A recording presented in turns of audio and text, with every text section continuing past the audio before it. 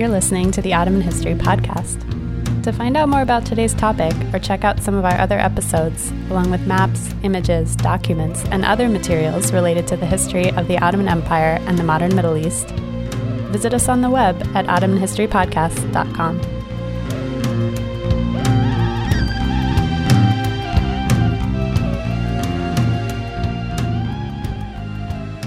Hello, and welcome to the Ottoman History Podcast. I'm Shireen Hamza. And I'm Gwen Colasso. We're here today with András Riedlmayer.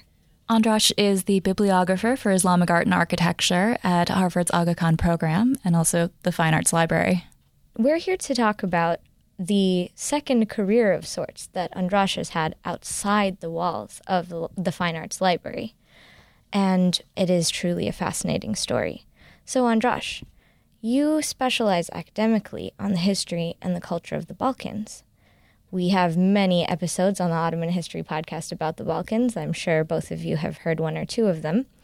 But you've also written more specifically about the Ottoman-era Waqf monuments and institutions in especially the West Balkans, but also more broadly. And you've emphasized in your work that the Ottoman heritage is truly a part of the Balkan heritage. Can you give us some background on the scope of these institutions, perhaps before the 1990s and then even earlier before the 20th century itself? Yeah, the Balkans, or you can even put it more broadly, Southeast Europe, because the Ottoman Empire and the Ottoman influence extended beyond what we now think of as Balkans, all the way to Poland and southern Russia, the Ukraine. It has formed this region for more than 600 years. And although the Ottoman Empire retreated from the 18th century onward, the retreat was relatively recent in the Balkans themselves. It wasn't really until the eve of World War I that the Balkan Wars drove the Ottoman Empire and many Balkan Muslims out of the region. Mm-hmm. So even though the modern national histories are constructed in opposition to this 600-year period, and you still have school books and politicians talking about the Turkish occupation as if it were the functional equivalent of the Nazis. That's quite a way to spin it. Yeah. Something that comes in an alien lid that is then lifted and the unsullied, the local essence comes out again. In fact, all of these groups of people, and we're talking not only nationalities, but religions, social groups, all of these groups were Ottomans. They were formed and transformed by the experience of, face it, 600 years is not a passing episode. And the interesting thing about it is that unlike other pre-modern empires, think of the Spanish Empire, the Ottomans did not enforce religious uniformity. They did not strive to wipe out local cultures and local languages. They tended instead to adapt to local conditions. And they brought many new factors in that didn't exist in the early medieval Balkans. For example, cities. And that's where Waqf played a crucial role. Can you maybe give us for example, some details about a given town? What would be some of the monuments one would see there? Think about it this way. Unlike the feudal experience of Western Europe, the Ottoman Empire really did not have a feudal class. So people still had the urge, obviously, to provide for their progeny, their children, and to preserve wealth from being confiscated. And this was a very real risk. If your faction at court was squeezed out, confiscations were pretty much part of the game. The one thing that was safe from being confiscated was anything that had been deeded to God, basically. If it is the property of God, then it is safe from being confiscated. And a waqfiyya, a document that sets the terms of such an endowment, could and usually did contain provisions on whom the Waqf could employ in various capacities. And there was no nepotism rule. So the Waqf administrator, a paid position, could very well be your widow, your son, and it could be passed down through the generations. As long as the charitable goal of the Waqf was fulfilled, it also did something for your relatives and friends. How was this adapted by locals in the area? And also, do we see types of cultural fusions coming out in, say, architectural features? Definitely. First of all, on the one hand, there were imperial Waqf, meaning the ruler, members of the court, and of the ruler's family. For example, wives and daughters played a big role as well. Would establish Waqf in areas where things were needed to stimulate commerce, because commerce brought taxes. And so how do you do that? Well, at river crossings, you build bridges. So Sultan Suleiman endowed the great bridge at Mostar. And a pupil of the great court architect Sinan designed the bridge. Magnificent bridge, 30 meters above the river. And it is said that he was so worried that the bridge would fall down that when the keystone was to be put in, he prepared his winding cloth, his shroud, and performed his last prayers. Oh my gosh. Because he knew that if the bridge fell, that would be the end of him.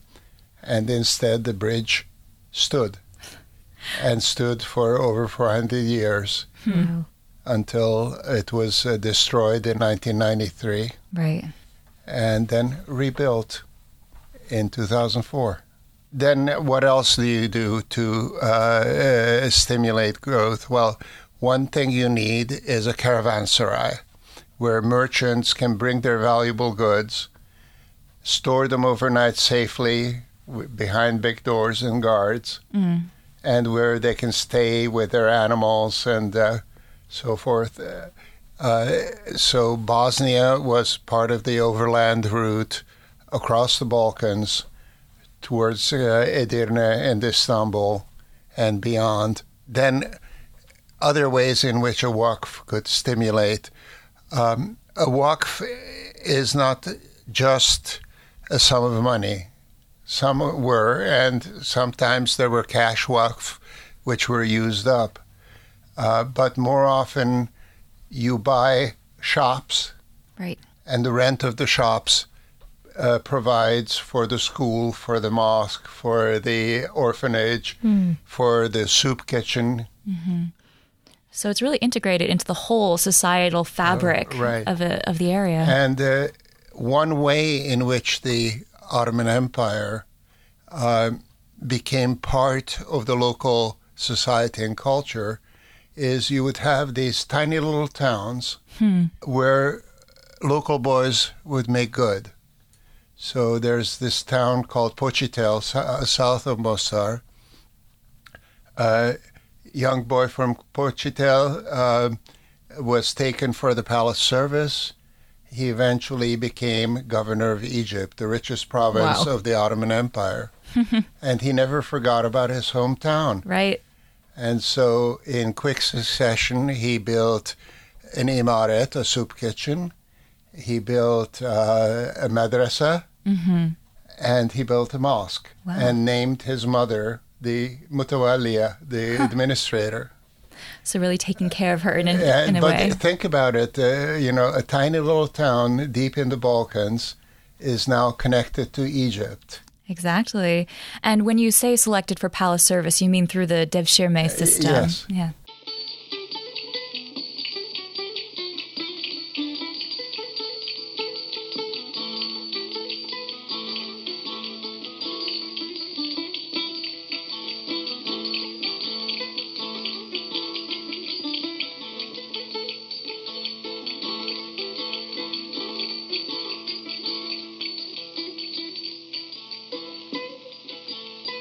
İstanbul'dan Ayvada gelir nar gelir. İstanbul'dan Ayvada gelir nar gelir. So briefly, you did mention the very tragic destruction of the Mostar Bridge. Perhaps we should now transition to talking about your very wide travels in the Balkans in the last 2 decades, documenting the destruction of not only bridges, but archives, libraries, masjids, tekkes, and other cultural heritage sites during the wars in 1992 to 1995 in Bosnia-Herzegovina and from 1998 to 1999 in Kosovo. Can you tell us a little more about the destruction? Okay, well, what I've been doing here at the Fine Arts Library, technically, since the 1980s, is being an art documentation specialist. And within the walls of the library, that's a fairly passive thing. You get publications, you get photos, and you help people structure their research around that. This was something else. You had, in very quick succession, the destruction of much of the cultural and built heritage of the Ottoman Balkans through war, genocide, and ethnic cleansing. It was unprecedented in Europe in terms of the brutality and the severity of the destruction, really not seen since World War II.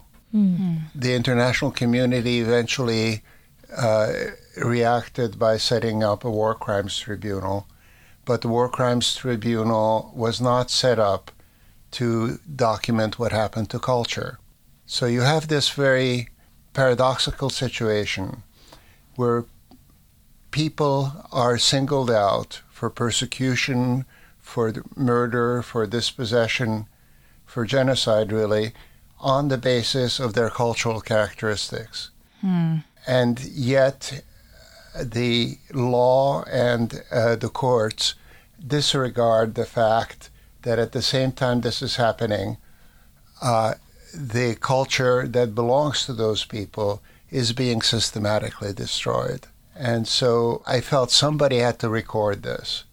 And I looked around and nobody was doing it. And so through friends and contacts at UNESCO and then at the War Crimes Tribunal itself, I asked if I got a grant and went and recorded some of this, would you be interested in the data? And they said yes. Wow. And so I found myself in the 90s, going through a war zone. Oh, my goodness. And doing pretty much what researchers do here. You get before pictures, after pictures, you document the changes, when did it happen, how did it happen. Initially, I hadn't thought of it in this sort of legal way. I thought, this shouldn't be forgotten, so we should keep a record. Right. But it became very much applied art documentation.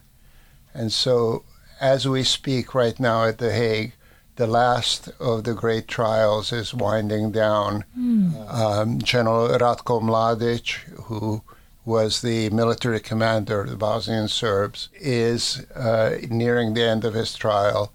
And this week are the concluding statements. They were referring to my testimony 2 years ago. I was there testifying about this. Could you talk a little bit more about that experience and the challenge of actually presenting this information to a group of non-art historians and non-specialists? Yeah, no, that was indeed a challenge because the judges are intelligent men who have studied the law, men and women who have studied the law, but the information that they have about the culture of this place is the information you are likely to have from your high school education, meaning very minimal. Mm-hmm. Second, as you've no doubt experienced yourself, a lot of people are not trained to interpret plans, pictures. They're not visually literate. I had the hardest time at certain times. I had a before picture and an after picture, and they were not taken from the same angle.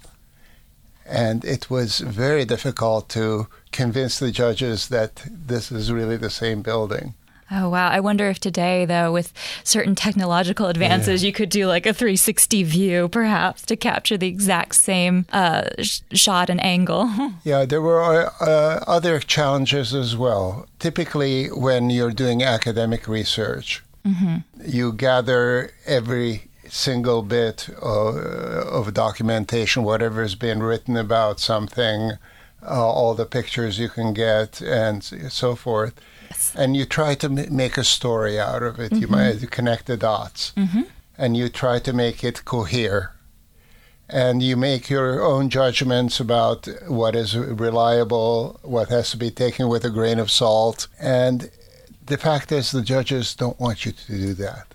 They want to connect the dots themselves. Got it. And so when you present stuff, it's like all the separate strands of evidence kept strictly separate, and leave the last word of the conclusion to them. So you had to completely recalibrate your way of presenting an argument. Yeah. Is one of the upshots of going and presenting this work in this legal forum an increased pressure on the current governments at play in this region to fund restoration projects like the one that you mentioned in 2004? Yeah, there is a politics. Everything has a political background. The reason these things were built had to do with certain political purposes, obviously. Let me bring in at this point the idea is if you build something that is a great investment, whether it's your personal donation or a community project, you think twice about where you're going to put it, how it's going to look, what functions it will serve. And so the whole project of ethnic cleansing and ethnic separation, apartheid, has to do with the idea that people of different races, different religions, different ethnic backgrounds cannot live together, and therefore the best thing to do is separate them violently if necessary.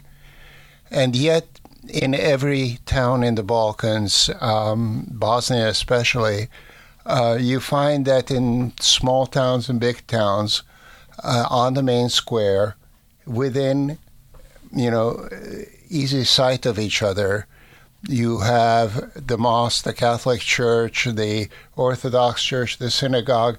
They're all facing each other. Now, to a certain extent, that can be a contestation, Hey, we can build something big and nice too, not just you. On the other hand, if people really couldn't live together, they couldn't stand the sight of each other, would they really put the centers of their communal and religious life in such a way that every time they emerge from worship, they would have to see each other? I don't think so. That's a great point. That is something that I was able to convey to the judges, and it meant something to them. This also has to do with Reconstruction. The reason these mosques or churches were destroyed was to keep the people away to send the message you no longer belong here. Even if you're not religious, the fact that there's a minaret there means that your community has a place there, a history there. You know, even if the only time you ever went there was to bury your grandmother. And so removing it sends a huge message. When people after the war tried to come back, the first things they would rebuild would not be their houses or their businesses. It would be the house of worship and the school. Wow, interesting. And so in many of these places there was a huge struggle. In Banja Luka, for example, there was a bloody riot when they tried to lay the cornerstone to rebuild the mosque. The local Serb high school principals gave their students the day off to quote-unquote protest, and the Public Works Department stockpiled rocks that they used to stone the people who had come to pray. Wow. And then things changed, in part because this had a very powerful influence on international public opinion. Right.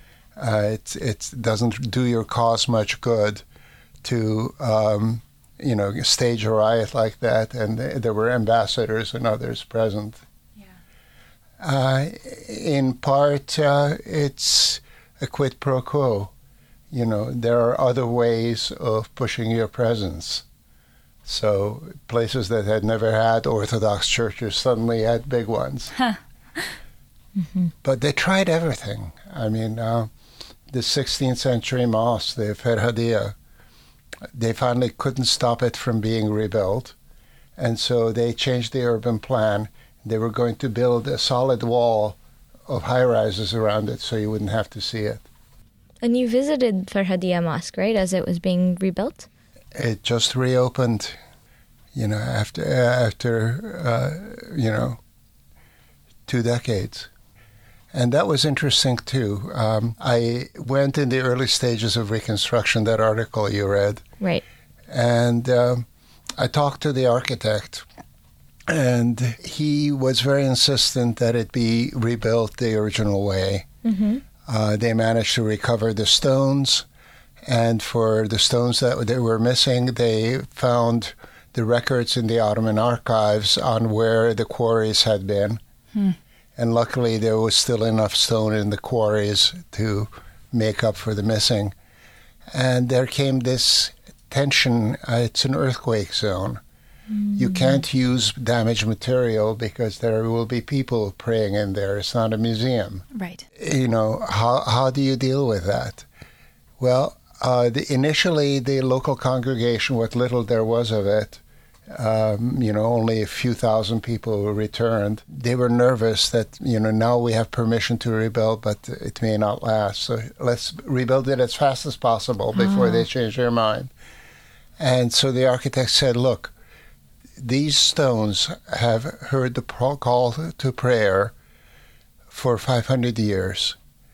Are you going to leave them at the bottom of the city dump? Oh, wow. And they said, of course not. Then he had to persuade them. They wanted every stone reused. And he had to persuade them, listen, I have a responsibility. People can't get hurt. We have to use new stones for the stones that are cracked. And so it's an interesting thing. It's not just symbolism. It's so many things. It's the history, the community, the statement about its future. And eventually even the local government, which is run by virulent Serb nationalists, contributed a modest amount towards the reconstruction. Wow. In part to show that, we're not really barbarians, but also because they calculated people will come to see this. It will boost our economy. Right. So how do you think your work then also affects the study of this architecture in this area? Do you think that it perhaps opens a new way for art historians to consider their sources as not just, say, a study of these monuments at one particular time, but to perhaps focus more on this transformative use of space and materials?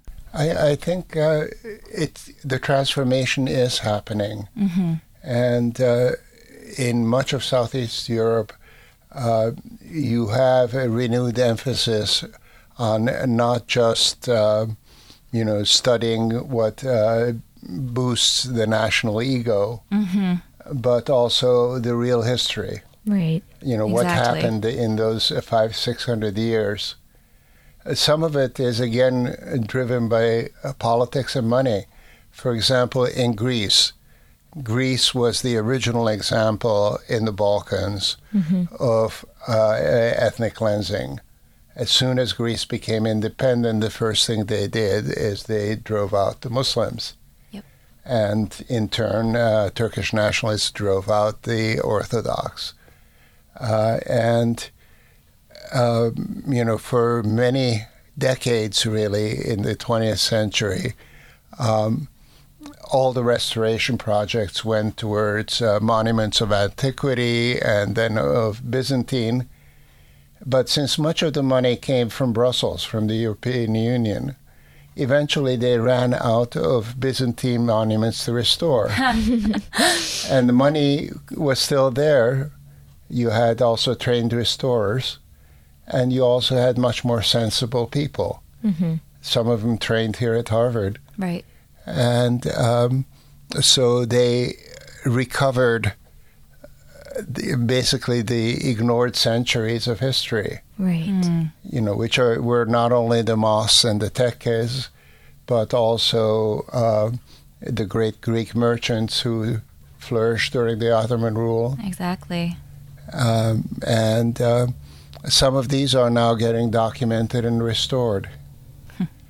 But it's always political. Going back to some of your work, you've published on just the sheer numbers of documents that were lost, and I believe have also participated in organizing scholars to join together and restore facsimiles and other microfilm copies that may still be found. Yeah.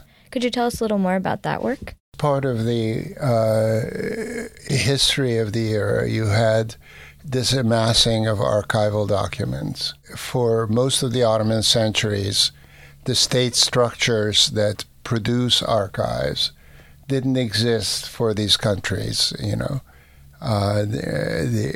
independent Balkan countries all arose in the 19th century, so they had no state archives that extended further back. On the other hand, you had the Ottoman history of the region over the centuries through invasions and earthquakes and other calamities. A lot of that material was also lost. A vast amount of archival material has survived.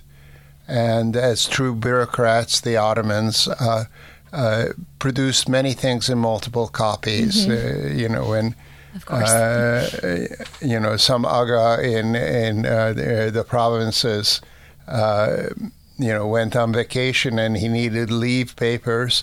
These were deposited in multiple copies in the capital, in the local regional centers, and so forth. So even though vast amounts of material have decayed, have been lost, there is a lot of material, not just in Istanbul and Ankara, but in all of these provinces. They hadn't been studied much except by local scholars who had very specific, very local interests in mind. Mm-hmm. Writing small-town histories, family histories, and the like. And it's only very recently that international Ottoman scholarship has discovered local history. Until really the last generation, there wasn't a single university in Turkey that taught Balkan languages. Mm. And most Ottomanists in this country, too, feel lucky if they can manage Turkish and Ottoman. So studying Bulgarian or Greek or Bosnian is not something that is part of the standard equipment. And yet the material is there, and it's a fascinating area. And that is part of the change in the field. I mean, just like I was describing the change in art history. Right. Similarly, in Ottoman history generally, it's no longer the central institutions. People are interested, how did things really work in Sarajevo or Tunis or, other parts of the empire. Right. Decentralizing, I guess, Istanbul and looking at all of these other very flourishing cultural centers. Mm-hmm. Also that locally there is now a mature class of scholars where, let's take the Arab provinces, where under the influence of colonialism, which saw the Ottoman period as the part we don't want to talk about, and then local nationalists who again would much prefer to talk about the Abbasids or the glorious medieval Arab past. Now it's different. You have Balkan or Arab historians who have the local language, but are also competent in Ottoman. Right. And are often willing to collaborate with others.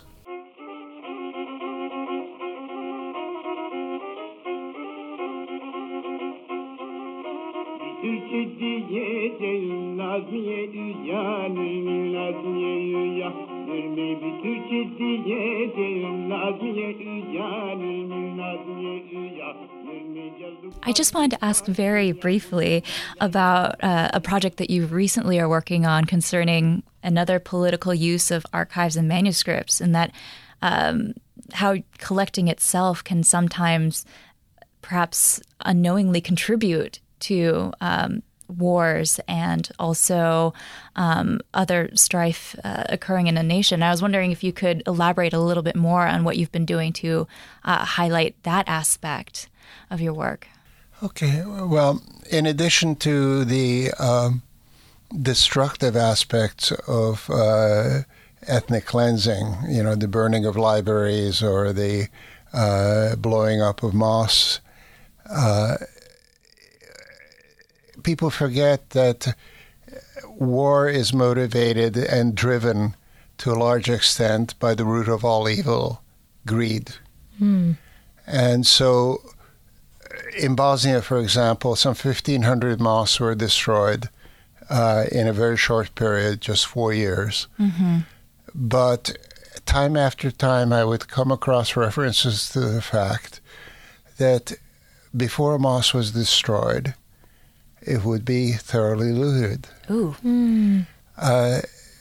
We talk about Waqf as if it were this great institution, and it is, but in addition to, mosques, aqueducts, bridges, the simplest form of Waqf is your grandmother dies and you donate a kilim in her honor to the local mosque to be used as a prayer carpet.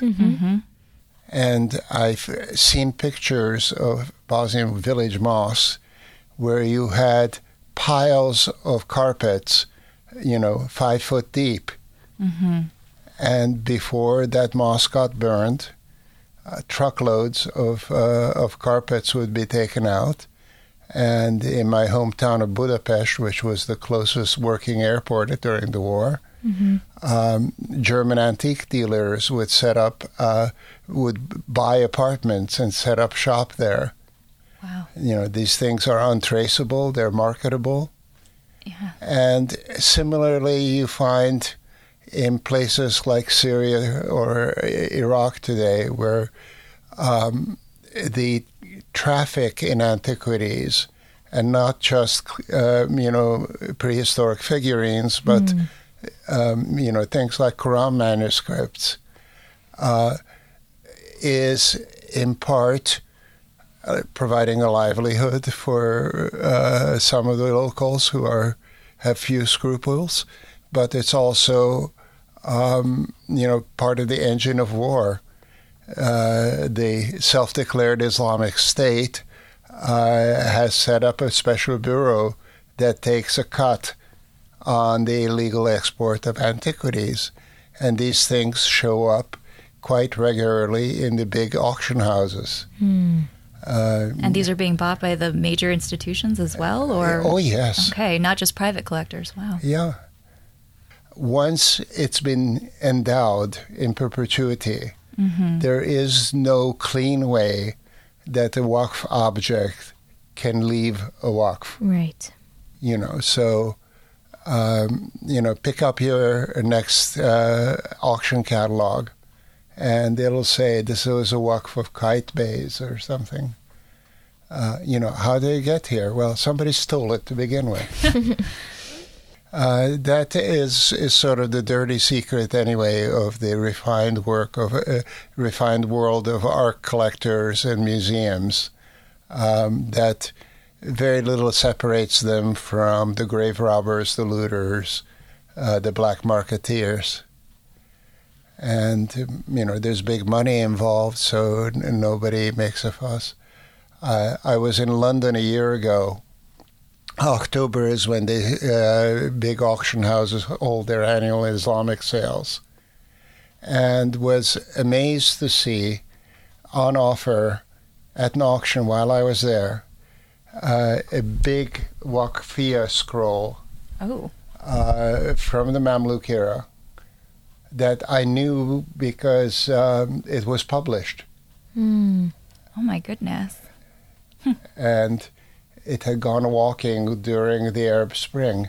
There were riots in Tahrir Square, and the Waqf ministry was unguarded, and somebody took it. And, do we a know couple where? of years later, it's in London. Well, I wasn't the first one to notice it. I saw it on the blog of an Egyptian lady architect. And she made a big fuss about it, and the Egyptian government stepped in, and it was withdrawn from sale. Nice. But there are so many that aren't. Do we then have a responsibility as scholars or librarians, collectors, to really scrutinize the sources and provenance of these objects before purchasing, before even perhaps studying them for our own purposes? Yes, I mean, think about it. We're now, 60, 70 years after the World War II years, and there are still people trying to track down artworks that were stolen from Jewish collectors or looted from synagogues and the like. This stuff is happening now. And, everybody's involved to some degree. I mean, I don't buy manuscripts because this is not a manuscript library, but on a number of occasions, people have walked in here. A French UN diplomat came in with a big, fat 12th century volume from Afghanistan, and he claimed, he just got it from an Afghan who said it belonged to his family. Waqfiyya. Yeah, hopefully. I think you can't stop this stuff, but you can shame people. Exactly. Well, thank you so much, András, for coming on the show. Thank you. You're welcome.